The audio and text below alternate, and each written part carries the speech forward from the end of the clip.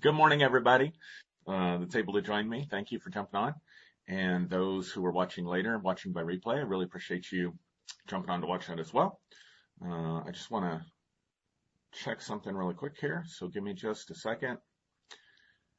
And I really enjoy and appreciate spending my time with you guys. And those of you that watch or watch by replay and comment, I really appreciate you taking the time to spend with me on Sundays. So I jumped on maybe a couple minutes late because I was watching and that was an interesting experience, not having been in a real church service since before the pandemic. I think last March, like 15th or something, was probably the last time that we're in church.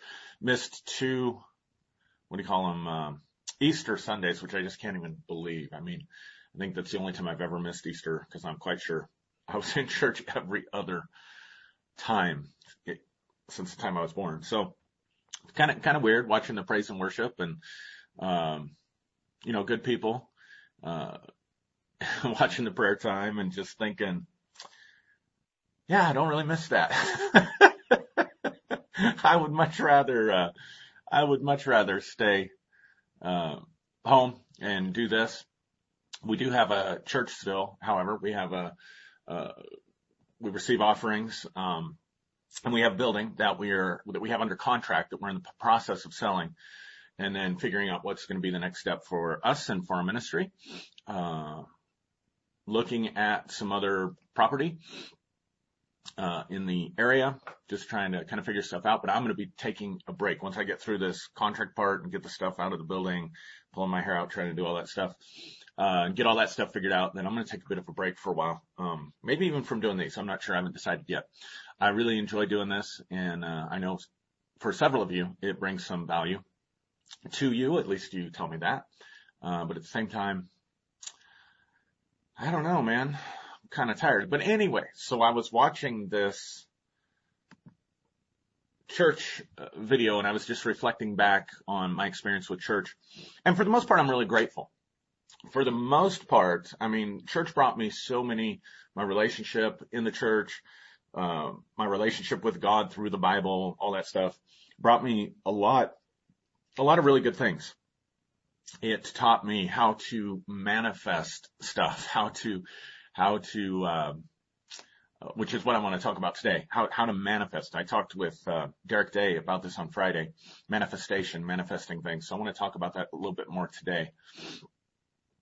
But, so I want to talk about manifestation, and I realized that a lot of what I do and have done and have experienced for manifestation, I got from the scriptures, from the Bible. So while there is a lot of crap in the Bible, a lot of junk in the Bible, there is also some really good mystical revelation and stuff in there as well, I think. Also, I got, introduced to the spiritual world, introduced to the supernatural, introduced to God, source, the divine, whatever you want to call it. And so for the most part, I had a really positive experience. We saw a lot of people healed. We saw a lot of miracles. We saw a lot of people healed from a lot of various different things, not just diseases, not just problems in their physical bodies, but we saw a lot of people get emotionally healed and set free and stuff as well.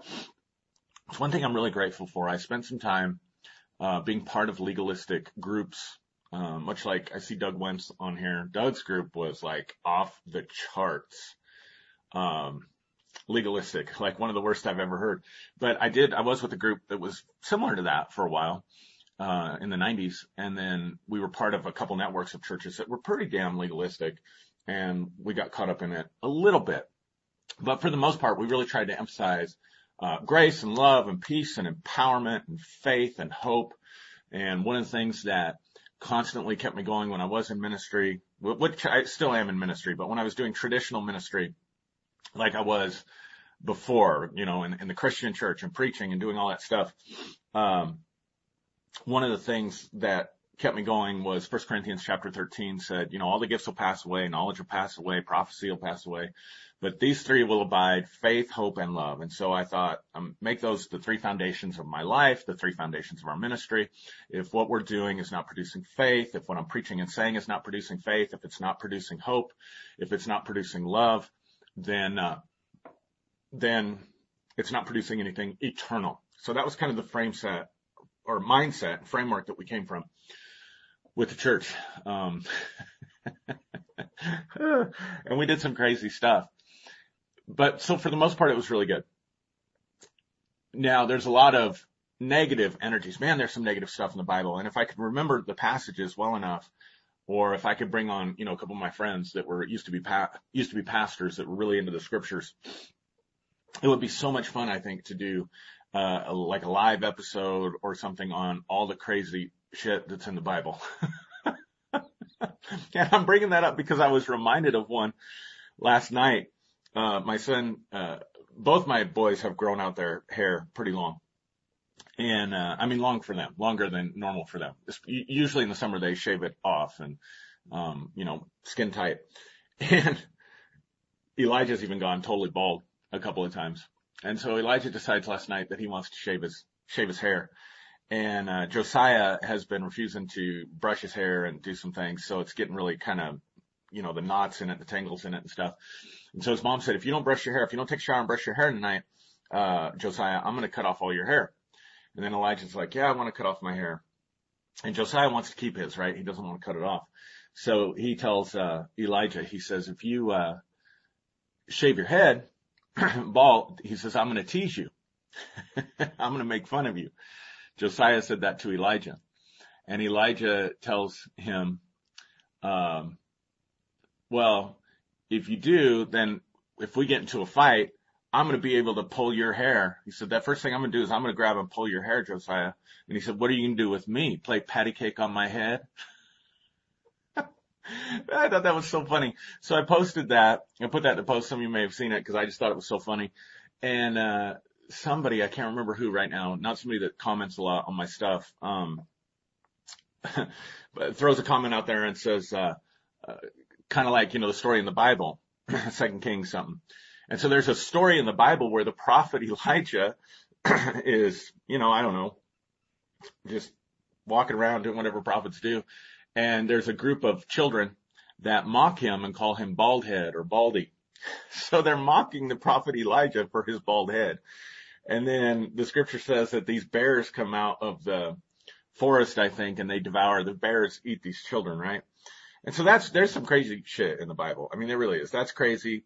Another crazy thing is, when Moses, you've heard me mention this one, after he's at the burning bush, God sends him to be the deliverer of Egypt. Everything's good. He gives him the signs, the wonders, tells him what he's going to do, sends him out. And then when he's on his way to Egypt, it says that his son was not circumcised and the Lord was going to kill Moses. And so in order for the Lord not to kill Moses, now this just gets me, right? Because God talks to Moses about his journey, his mission. God sends him on a mission because the cry and the groaning of his people has come up. And so he talks to him at the burning bush. He's sending him on this mission, but then he finds out that his son still has foreskin on his penis. And so God's not even going to talk. Like talking's over. Like, yeah, I know I'm sending you on the mission, but, the talking is over because you didn't cut the foreskin off your child's penis. And so God's going to kill him. So Moses has to, real fast snip, snip or chop, chop or however they did it back then. And this, of course, pisses off his wife. Can you imagine that kind of fight? Honey, I got to do this. You're going to do what? I got to do this to my son. What? Yeah. Or God's going to kill me. I thought God just sent you on a mission. Yeah, but if I don't do this, God's going to kill me. You're not doing that to my son. No, you don't get it.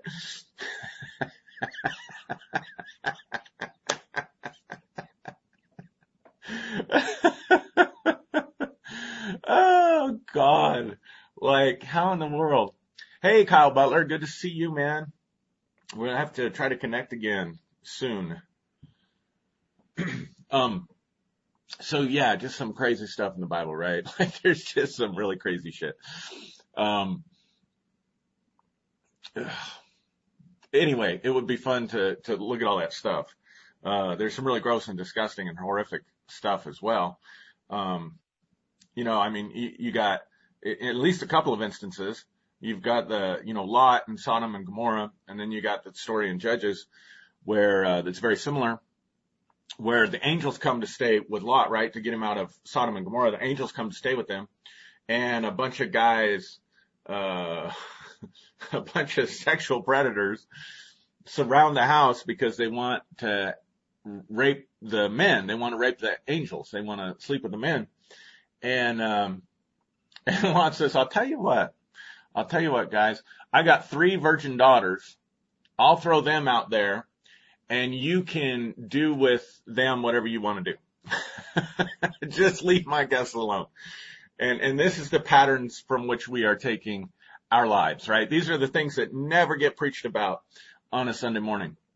But it'd be fun. That's not my purpose today, but it'd be fun to do a whole episode on that.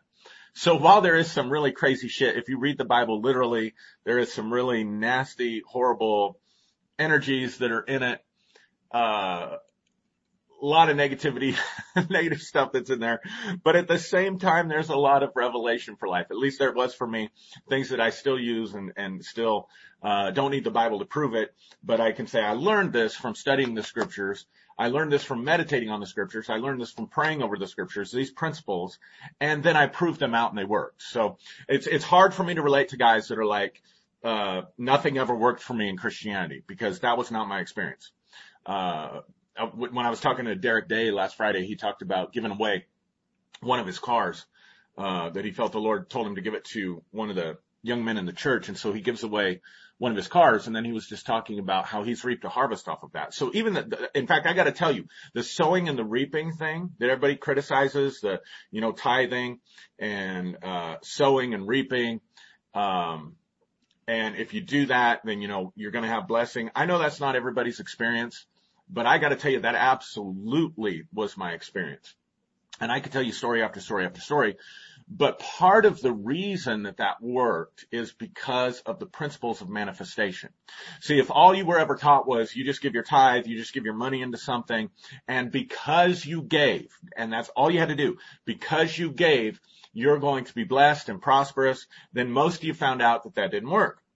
But if you knew some of the principles of manifestation and you knew how to connect your giving and why giving would be an important part of manifestation, why sowing a seed would be an important part of manifestation, and I'm talking about any kind of manifestation.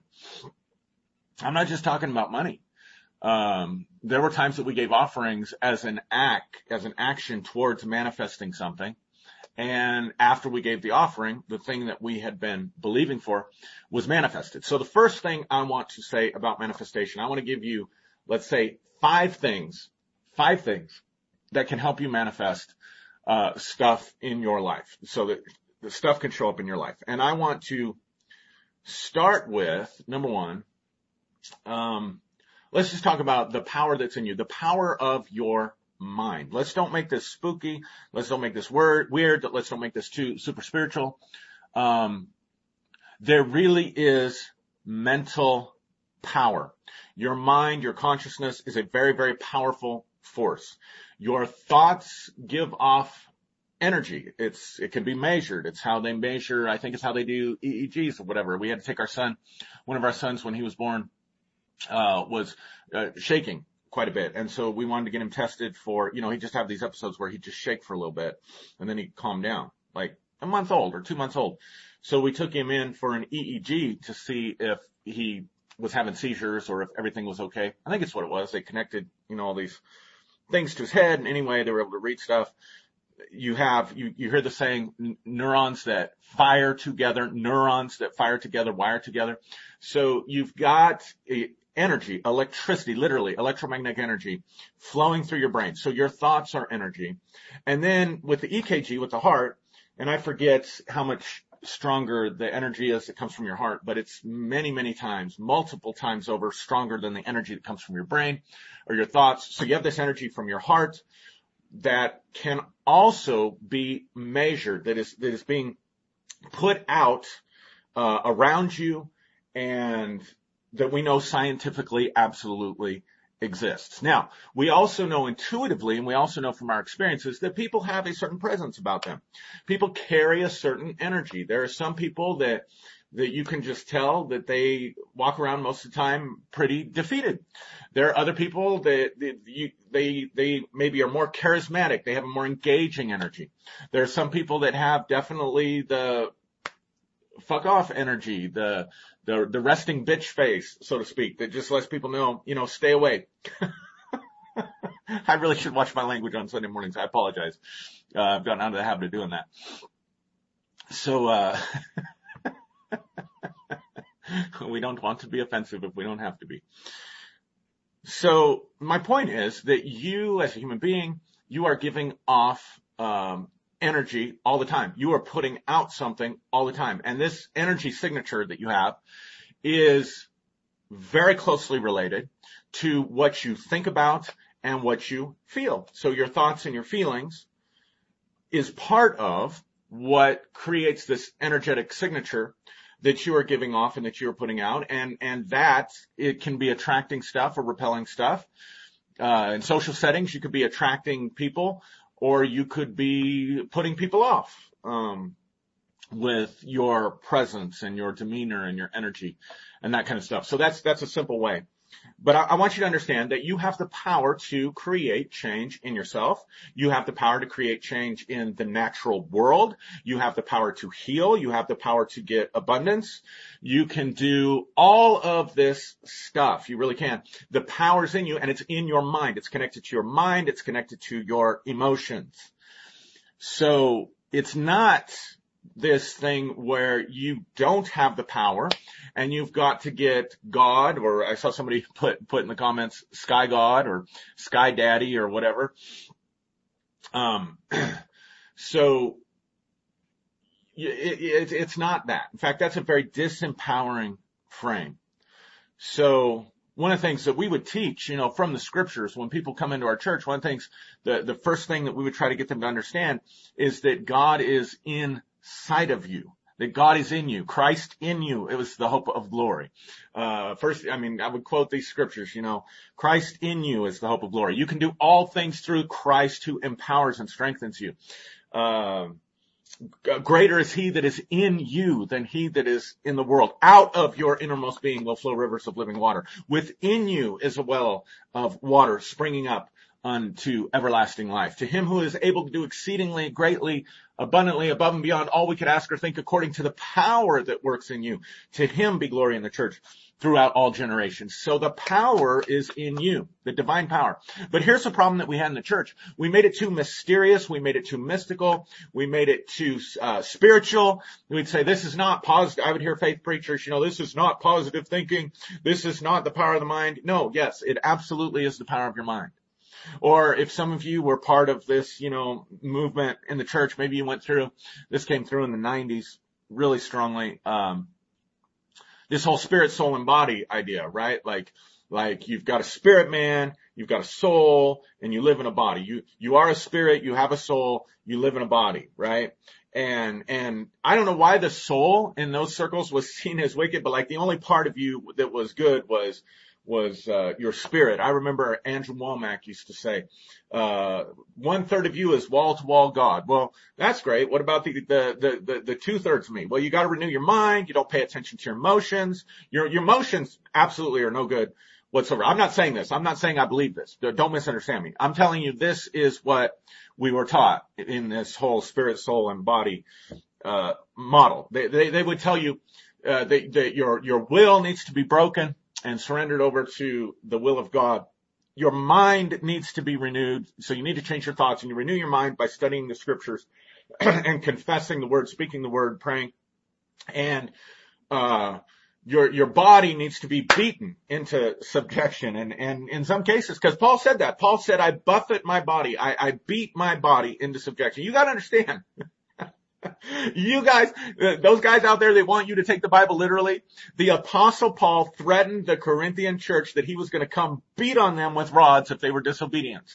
And that they could either respond to his word or they could respond to the beatings he was going to lay down on them. He talked about beating himself. So Some of that stuff's in there. He talks about handing some guy over to Satan. He didn't like who the guy was sleeping with.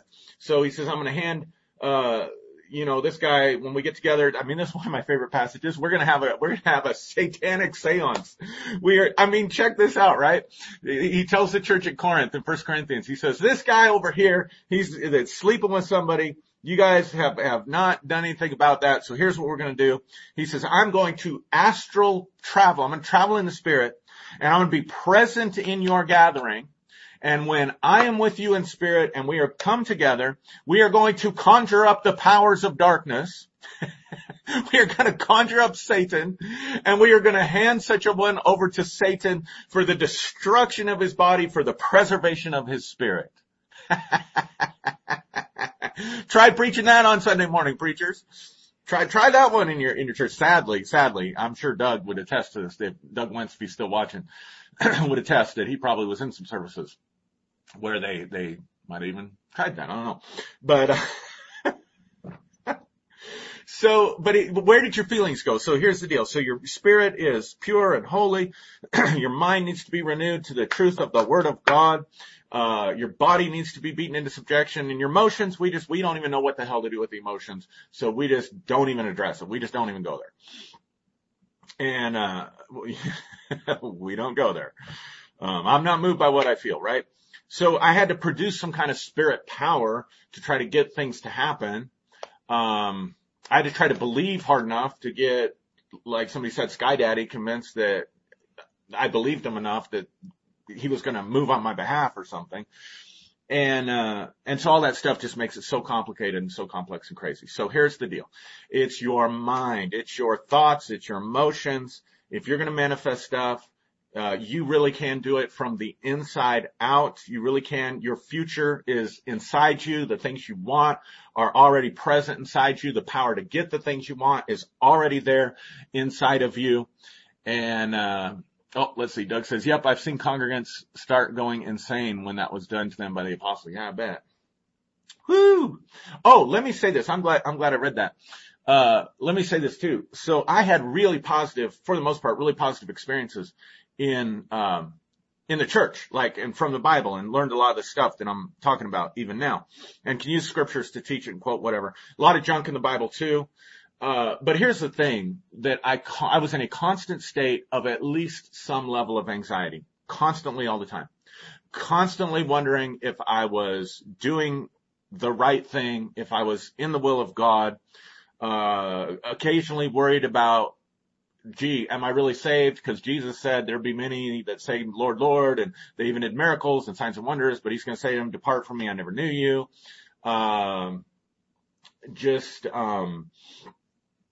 Yeah. So while I could recognize, hey, there was a lot of good stuff that came from my church experience, there was a lot of nervous energy, a lot of negativity, a lot of judgment, right? Being judgmental of certain groups of people, or having judgments coming back on me from everything, from the way I wore my hair to the labels on my shirts. I could preach the paint off the wall, as they would say, and somebody would criticize me because I was wearing a designer shirt or something, and a pastor shouldn't be wearing a designer shirt or something like that.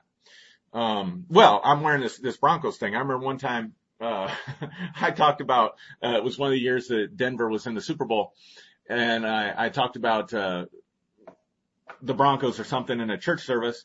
And by the time I got home from church, this guy had called me up and left me like a 5 or 10 minute rant about, man, church sure would have been good. This is what he said. Church sure would have been good today, Pastor, if I hadn't been choking on the dust of Egypt from all that foot Baal worship that I was hearing about today. If people would only get as excited about Jesus as they get excited about the Broncos, there'd be revival. But we were so busy choking on the dust of Egypt. And he just went on for like 5 or 10 minutes. Foot Baal worship. So I was in a constant state of anxiety. So I'm not, and so I've sorted that out. And I've left the Christian religion, still in ministry, still figuring out what we're doing and what our next move is, and what that's going to look like, but it's definitely not going to look like anything from the past. All right. So let's get into this. So the power's in you. So the first thing, you have to decide what you want. You have to decide what it is that you want. Now that sounds very simple until you start exploring it. Brittany says, what an asshole. For sure. You have to decide what you want. And that sounds simple until you start exploring it. Now the word decision means, it comes from scission, where you get incision or excision. It means literally to cut, and D means to cut off. So when you make a decision, you are cutting something off, and that can be painful. And that's why a lot of people stay in indecisiveness. And probably the number one reason that more people don't manifest more things in their lives is because they are indecisive. They can't make a quality decision and a quality commitment to what it is that they say or think that they want to have. So if you think about it this way, quantum physics tells us that everything exists in a waveform, or everything exists in a realm of potential or possibility. And when an observer shows up, then those potential possibilities, waveforms collapse, and you get what you perceive as solid matter or as your experience. Now, I probably didn't get that all right, but I'm not a quantum physicist. I don't really give a damn. Here's the point. Let's look at it this way. From this moment forward, everything about your life exists. Your future already exists, but it exists right now in this moment, being held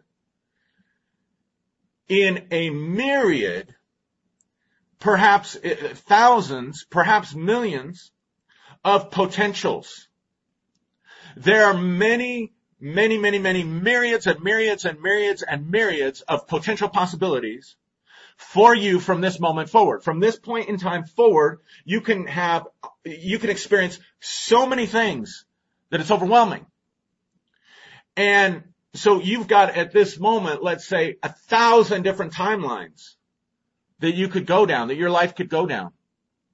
So much potential possibility. And those of you that may be struggling, those of you that may be discouraged, I want to encourage you today that your future is not set in stone. Whatever you're struggling with, it doesn't have to be permanent. There can be plasticity to it. There can be flexibility to it. Sometimes we keep our problem because we're so locked into the belief that our problem is permanent. I remember so many miracle services praying for people that had pain in their bodies, and they would get instantly healed, and they would have this disoriented look on their faces, and you would talk to them after the service, and they said, all I've felt for the last 10 years, the last 15 years, the last 20 years, the last 5 years, all I've felt is pain, and it's so weird not feeling the pain, and I don't know, like they can't even relate to themselves without pain. Some people have made their problems so permanent that they can't relate to themselves without their problem. So they keep perpetuating the problem. So here's the thing. If you want your problem, keep it. It doesn't have to be permanent. You don't know the future. Your brain, your neocortex, is designed in a different way to keep you safe than the deeper parts of your brain, which they call the reptilian brain, or the first brain, or the first part of the evolutionary brain. That's where your fight and flight response is contained. So it's just that emotional response of I'm ready to fight, I want to run away.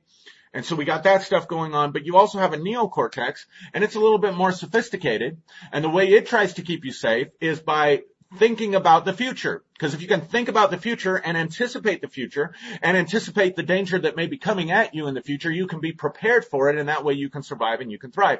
So your brain is always going to project itself, always going to be projecting something of the future there. I mean, that's the way your neural circuitry, your brain, that's the way it works. That's the way it's built, which is why you can't really totally live in the present moment all the time. And if you think you are,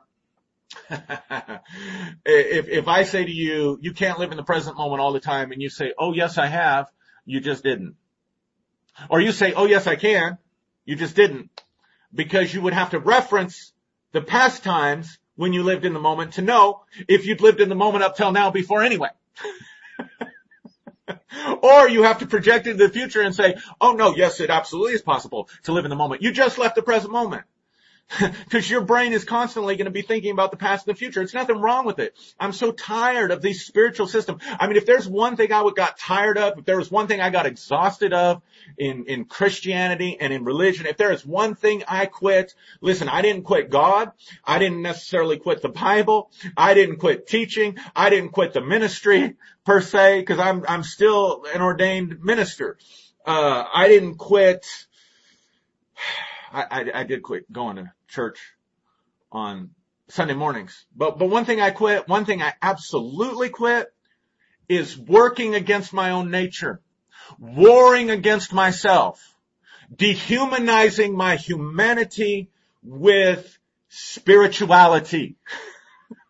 Like, that was exhausting. Wasn't that exhausting for you? Didn't you get tired? Didn't you get tired of beating your flesh into submission? Didn't you get tired of all the stuff that religion told you had to do? Didn't you get tired of being at war with your flesh or at war with your mind? Didn't you get tired of being at odds with the world? Didn't you get tired of judging everybody that was around you? Like, so why in the world do you want to leave one system and take on another system that has you attempting to do stuff that is absolutely against your nature? And one of those things is to be constantly in the present moment.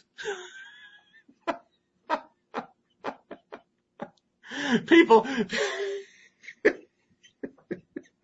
now I know that presence and mindfulness, before you jump on here and lecture me or jump off or whatever, I know that presence and mindfulness, and part of it is that when your brain is thinking about the past, be in the past. When your brain is thinking about the future, thinking about the past, be in the present moment with your brain and say, okay, in this present moment, I'm thinking about the past.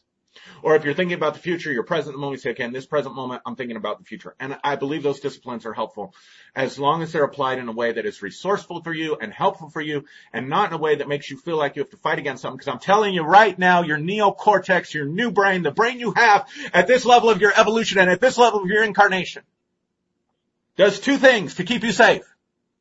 It goes back to the patterns of your past and projects it into your future, so that you can think about the future and be prepared so that you can survive and you can thrive. That's what your brain does. That's why you worry. That's why you have anxiety. That's why you can't get the thoughts out of your head. That's why sometimes when you meditate, you can't get your brain to stop. It's not supposed to stop. All right. I'm not getting very far through my 5 points here. So let yourself off the hook and quit trying to do stuff that you're just not wired, not to do. All right. And people, they grab hold of a teaching. It sounds good. It helps them. It blesses their life. They don't do their due diligence. They don't know anything about the brain. They don't know anything about psychology. They don't trust science. And they just go out and start teaching a bunch of spiritual mumbo jumbo with the same energy. Come on. There are atheists that teach atheism as evangelistically as they probably preach their Christianity. The only thing they swapped was belief systems. Their energetic form never changed. All right. So my point was to encourage you, though. Listen, your brain is going to project into the future what your life's going to be like tomorrow. Your brain's going to project into the future what your life's going to be like next week. Your brain's going to project into your future what it's going to be like next month, next year, 5 years from now, 10 years from now. And if you've had a problem that has persisted in your past, then your brain, you cannot help yourself but to understand that your brain is going to take that problem that has persisted in your past, and you are going to see a future version of yourself with that same problem, and that does create an illusion. Now, this part is true. Whatever I'm projecting about the future, whatever I'm doing with the past, all of that is an illusion. So if I had a problem that was permanent in the past and I'm projecting it into my future, that future reality of me with that problem, of me at a certain economic status, of me living with pain, of me being in a negative, stressful relationship, whatever the case may be, you're going to see that, but that doesn't make it real. So what I'm trying to say is you cannot trust all the stuff that goes up on up here to accurately forecast your future. Number two, you can't get rid of all the negative stuff that's up here. So don't think that you got to get rid of the negativity or you're not going to be able to manifest something positive. Because again, you're just putting yourself into more bondage that way, right? Like some people teach the law of attraction. Like if you dwell on negative stuff, then negative things are going to come into your life. And there is some truth to that, but it puts people in such negative, like such bondage that instead of empowering them to change their life and have what they want, it causes them to feel more guilt and shame and my God, look at, these problems that I created for myself. So let's stay out of all that stuff. So the first thing is you have to decide. So you got myriads of possibilities for yourself. To make a decision is to cut everything else, the vast, vast, vast majority of that stuff off. And you're choosing and focusing on one thing. You're choosing and focusing upon one outcome for yourself. So you have to make the decision. You have to decide what you want. And sometimes what you want isn't so easy because there are parts of you that don't want what you want. I'm going to say that again. There are parts inside of you that don't want what you want. Classic example is I've always, for the most part, throughout my life, kept myself physically fit. I was in the gym a lot, except for the last 3 or 4, 5 years. And so I've gained weight, my blood pressure's gone up, all the stuff that goes with that, with that stuff, right? My my muscles have gotten smaller, except for my table muscle has gotten stronger, right? So I know how to fix this. I know the right things to eat. I know the right way to eat. I know my body. I know what my body responds to. I know what to do in the gym. I know how to work out. I know all the various processes, best way to burn fat, all that stuff. I've studied and read all that stuff. I don't do anything that's one thing about me. If I do something, I do it all the way, and I do a lot of research on everything. So I know the quickest way that I could drop pounds, all that stuff. I know what to do. I absolutely know what to do. And there is a part of me that wants to feel better. And there is a part of me that wants to look better. There's a part of me that I get inspired and think, I'm going to be my best self. This is it. No more chocolate cake. No more, fast food. No more, drinking alcohol. And I am going to eat nature food. I'm going to eat arugula and spinach and kale and tomatoes and cucumbers and watermelon and strawberries and asparagus and Brussels sprouts and fish. That's all I'm going to eat. And I'm going to drink water and I'm going to juice a little bit and I'm going to take the right kinds of supplements and I'm going to get in the gym and I'm going to work out an hour a day. Like I used to work out sometimes 2 hours a day. So an hour a day wouldn't be a big deal for me. I'm going to get in the gym. I'm going to work for an hour a day. Brittany says, how long does that last? Well, in my past, that was my lifestyle. But so, see, here's the thing. Like part of me, so I get inspired. I think, damn it, I'm going to hit it hard, I'm going to do that. And then there's the part of me that likes not working on a goal right now. Like that's part of the problem I have right now. Like I'm enjoying life, like not directing my energies or working towards accomplishing anything, just kind of being open to the flow of life. I'm liking that. I like fast food sometimes. I like not having to sit there and think about what I'm doing. I like the pattern that I'm in. Get it? So there's a conflict there. Now, another part of this conflict is I'm also using my time for a lot of stuff. I've got a full-time job that I absolutely love. I love the people that I work with. I love what I do. I'm teaching online classes. I'm doing these things on Sunday mornings. I'm doing the things with Derek. So I've got my internet presence that's out there. I also have private paying clients that I see during the week. Somewhere in there, I'm a dad.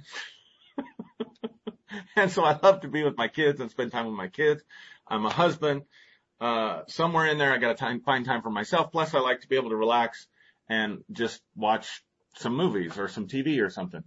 And so where do I find the time to go to the gym? Well, I have to cut it out of my sleep schedule. Well, I don't want to cut it out of my sleep schedule. So now I've got time conflicts. I've got to take away something here to add something here. I'm spending a lot of time on decision because this is the number one reason people do not manifest what they want, because they cannot decide conclusively, congruently, strongly, and powerfully on the outcome that they want.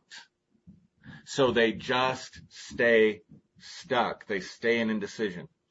So you have to decide, and you have to look at every aspect of your life and say, if I do this, what is this going to affect? Just to give you another example, when we were first learning some of this stuff, my wife was working on the lotto numbers. She was going to manifest lottery winnings, and we had a friend that did that. We absolutely had a friend that did that. Worked with them. He used to always talk about how he was going to win the lottery and he was buying the next winning lottery ticket. Did that for a few years, was totally convinced, and one day he did won millions of dollars in the lottery. And so it wasn't outside of the realm of our possibilities. And so we were working through this process. And then we got to thinking about how that much money that quickly was going to change our lives. And this may sound crazy to you, but as we thought through the changes that much money would bring into our lives, we decided that we didn't need that much money. We decided we didn't want that much money. And so we quit trying to manifest, not because we got discouraged, but because we realized if we get this outcome, it's going to change our lives in these ways that we are not going to enjoy. So that you got to think through that stuff. When I get this, how is it going to change my life? Not just for the better, but you've got to think through, what are the things about me that will be different? What are the things that I will have to give up in order to have this outcome? So for some people that maybe have sickness in their body or pain in their body, and maybe they're on disability insurance, and maybe they're comfortable with that lifestyle, then maybe to manifest healing, they would have to give up that aspect of disability insurance or whatever. And I know disability insurance isn't a lot to live on. I'm just trying to give you an example. And so maybe they don't want to give that up because they don't want to have to go get a job, or they don't want to have to work, or you get it. There are some people that like the attention that they get from being sick. There are some people that enjoy being sick. They enjoy the attention that they get from being sick. And so, for them, healing, the benefit of the attention and love and care and people waiting on them, hand and foot, that they get from being sick is more important to them than being well. I don't judge that person at all. I understand they are getting what they want. It's their choice. I'm not judging it as right, wrong, or whatever. I don't think that's what I would want for myself, but I'm going to let them do them. So decide what you want. The second thing is you got to believe this whole process. You have to believe that you can get it without working for it. Now, here's what I mean by that.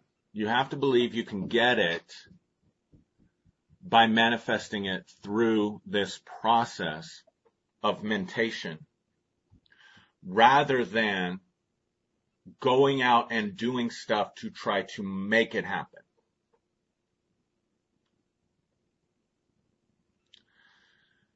So that you allow stuff to come to you, and when stuff comes to you, then you take action. So you got to formulate the outcome first. You got to make sure it's what you want. Then the second thing you do is you imagine yourself having that outcome. Go ahead and let your imagination just run out there and see yourself and put yourself in a future in your mind where you have the thing that you already want. Let me say this too. It's not enough to say what you don't want. Well, I want to stop drinking, or I want to stop drinking coffee, or I want to quit smoking, or I want to even lose weight, because you're still losing. You're still talking about what you don't want. I don't want this weight. I don't want this. I don't want bill collectors calling me. I don't want all the strife and tension that I have in my current relationship. Like, if you focus on what you don't want, you're going to give energy and mental power to what you don't want. So you have to ask yourself, what do I want instead? So I know for me, I got to keep focused on a healthy lifestyle and a better looking physique, because those would be the things that I would want. I would want to feel better. I would want to be healthier. I would want to be stronger, and I would want to be better looking. I know. And I'm not ashamed to admit that would be part of my motivation, because if I'm ashamed to admit that, I'm not going to be as motivated, right? So focusing on what you want rather than what you don't want, putting yourself in that place of having it until, and I know you all know this, I know I'm preaching to the choir here, but until you manifest the feeling that you would have when you have it, till you manifest some sense of gratitude or some sense of relief. Let's say that you can't pay your bills, and so you have to think about the specific amount of money that you want. Don't just, well, I want more money. Well, okay, somebody hand you $2. You got exactly what you asked for. You got more money. I just want more money, Aaron. That's all I want. Just give me more money. More money. Well, you got a $3 a month raise. Guess what? You just got your more money. You got to be more specific. Got to be more specific. Well, I just want to be healthy. I just want to be healthy. I just want my health. And you get your health, and 3 days later you die in a car accident.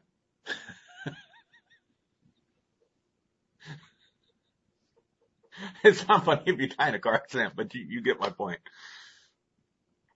So you got to be specific about it. Then you got to see it. Then you got to feel it as though you already have it. Then you have to ground it. And this is where a lot of people miss it. You've got to ground it into something physical. The way you ground it into something physical, there's many, many different ways, and you can be creative with this. But this is where a lot of people miss it. It only exists in the head. It only exists as a dream. It only exists as a vision. You have to ground it somehow in physical reality or physical representation. So I know people that wanted a certain sum of money, so they wrote a check to themselves, posted it on their refrigerator. This is where giving comes in. This is why I was saying we would sow towards outcomes, and we would almost always receive, because we could ground literally like a seed. If we took money, particularly if we sowed it into someone who was needing what we wanted. So, for example, Derek Day mentioned that he gave his car away, and since that time he's been, given cars and been blessed to drive really nice cars.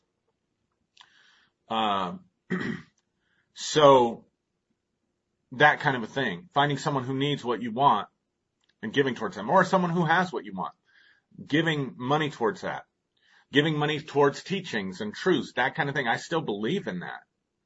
I don't think that's a con. It's a con if you're telling people, well, if you give me money, then, God's going to magically do something to provide for you. But there is an energy exchange. There is something that can be imparted to people who give. There just is. I believe in that. Curse me if you want to. I've just seen it work too many times. So creating, I know another couple that was struggling with infertility, and so they got a high chair, a baby high chair, and they would sit the baby high chair at their table, and they'd get out Gerbers every night for dinner for months before they finally conceived and gave birth to a couple of boys later on. So doing something that grounds it. So deciding what you want, imagining that you have it, putting yourself in your imagination like you have it, getting the feeling that you've got it, realizing don't go out there and mess it up trying to make it happen. Let it happen. Let it come to you. And then grounding it. Another great way to ground it is sigils. It'd be fun. I'd love to bring Doug Wentz on and talk about sigils, but a sigil is it's simply a drawing, a symbol, something that you draw or that you symbolize in some way that represents symbolically the outcome that you're looking for. Now, the reason sigils can be so powerful, or these kind of symbols can be so powerful, is because the way you'll mess this up is by going back into those old thought patterns of not having it. So the best thing to do sometimes is forget it. Forget about it and let it go. And so sigils can help your mind stay focused on the outcome because you're drawing a symbolic picture that symbolizes what you want, that represents what you want, but does not look or sound anything like what you want. So, squiggly lines and circles, and some guys will take what they want and they'll put it in a sentence, and they'll take the first letter of every word in the sentence and they'll arrange it in some kind of a design so that your conscious mind can't really connect anything in that image or in that picture to the thing that you want, but your subconscious mind remembers that's the representation of it. So when you need to meditate on it, instead of having to recreate the imagination that you've got it and the feeling that you've got it, you can pull out that sigil, but also the sigil grounds it in the right here and now. Some people charge objects. You can charge a candle, for example. You could take a candle and you can concentrate and put the thought and put the feeling and put the imagination of the outcome, not the energy opposite the outcome. So I'm not at a state of financial stress because I can't pay my bills and I can't bring myself to a place of peace, and then I'm going to charge the candle, because what I'm going to do is I'm going to charge the candle. Yes, vision board, somebody said. Yes, do a live on sigils. So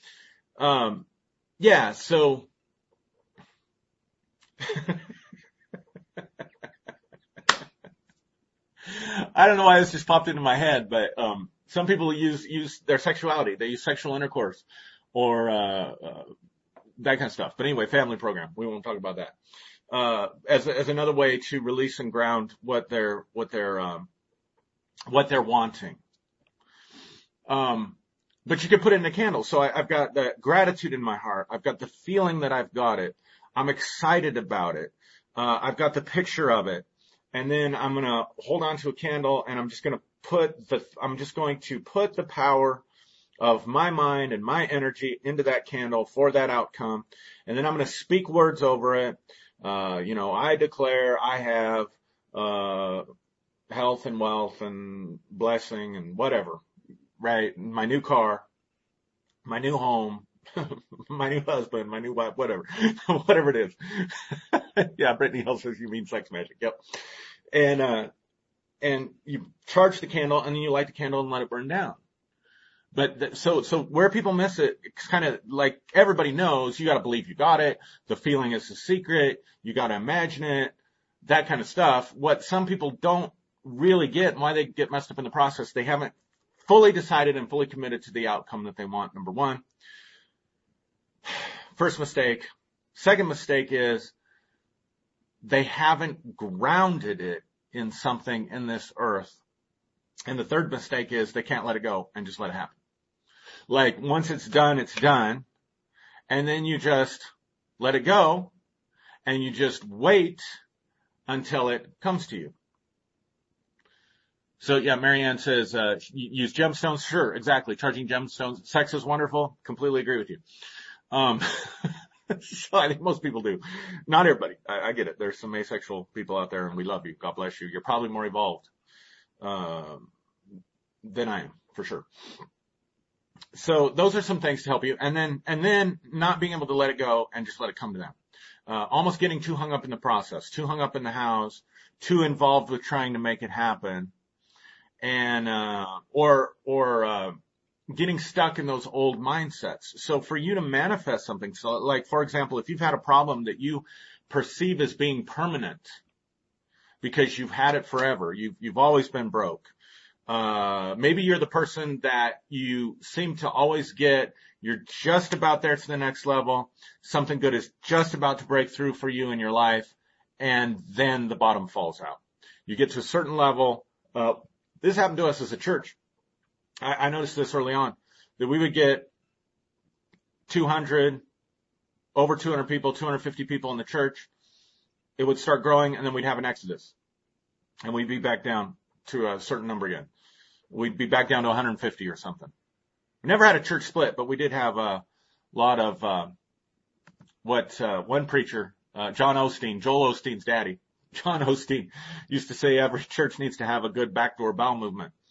I think that's a terrible, terrible, terrible illustration because of what it puts on the people, but it's funny anyway.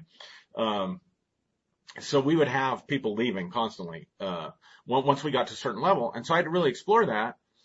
Well, like, why aren't we growing? And if I was totally, completely honest, I did not want the visibility. I did not want the pressure. I did not want all the things that came with success. I didn't want it. I wasn't afraid of it. I didn't feel like I had to have it. I didn't feel bad about it. I didn't want to have to deal with that many people. So I got comfortable pastoring between 150, 200 people at any given time. That's where my comfort level was. And that's where we stayed for years. And it was great. It was fine. We did other things to minister to people outside of the congregation, but as far as church members, I was very happy at that place. So, but here's my point. If you've got something that's permanent in your life, you may have to break that apart in your belief system. Like, that thing's permanent, not just physically around you. That thing's permanent in your brain. That thing's permanent in your mind. You keep thinking about it. You keep dwelling on it. You keep holding on to it. And so in this case, it's going to be really hard for you to manifest something else until you can break up those structures that are in your mind, until you can break up those structures that are inside of you, that are causing you to believe that thing is permanent, that are causing you to dwell on negative outcomes. Maybe, like me, you just weren't built in your temperament.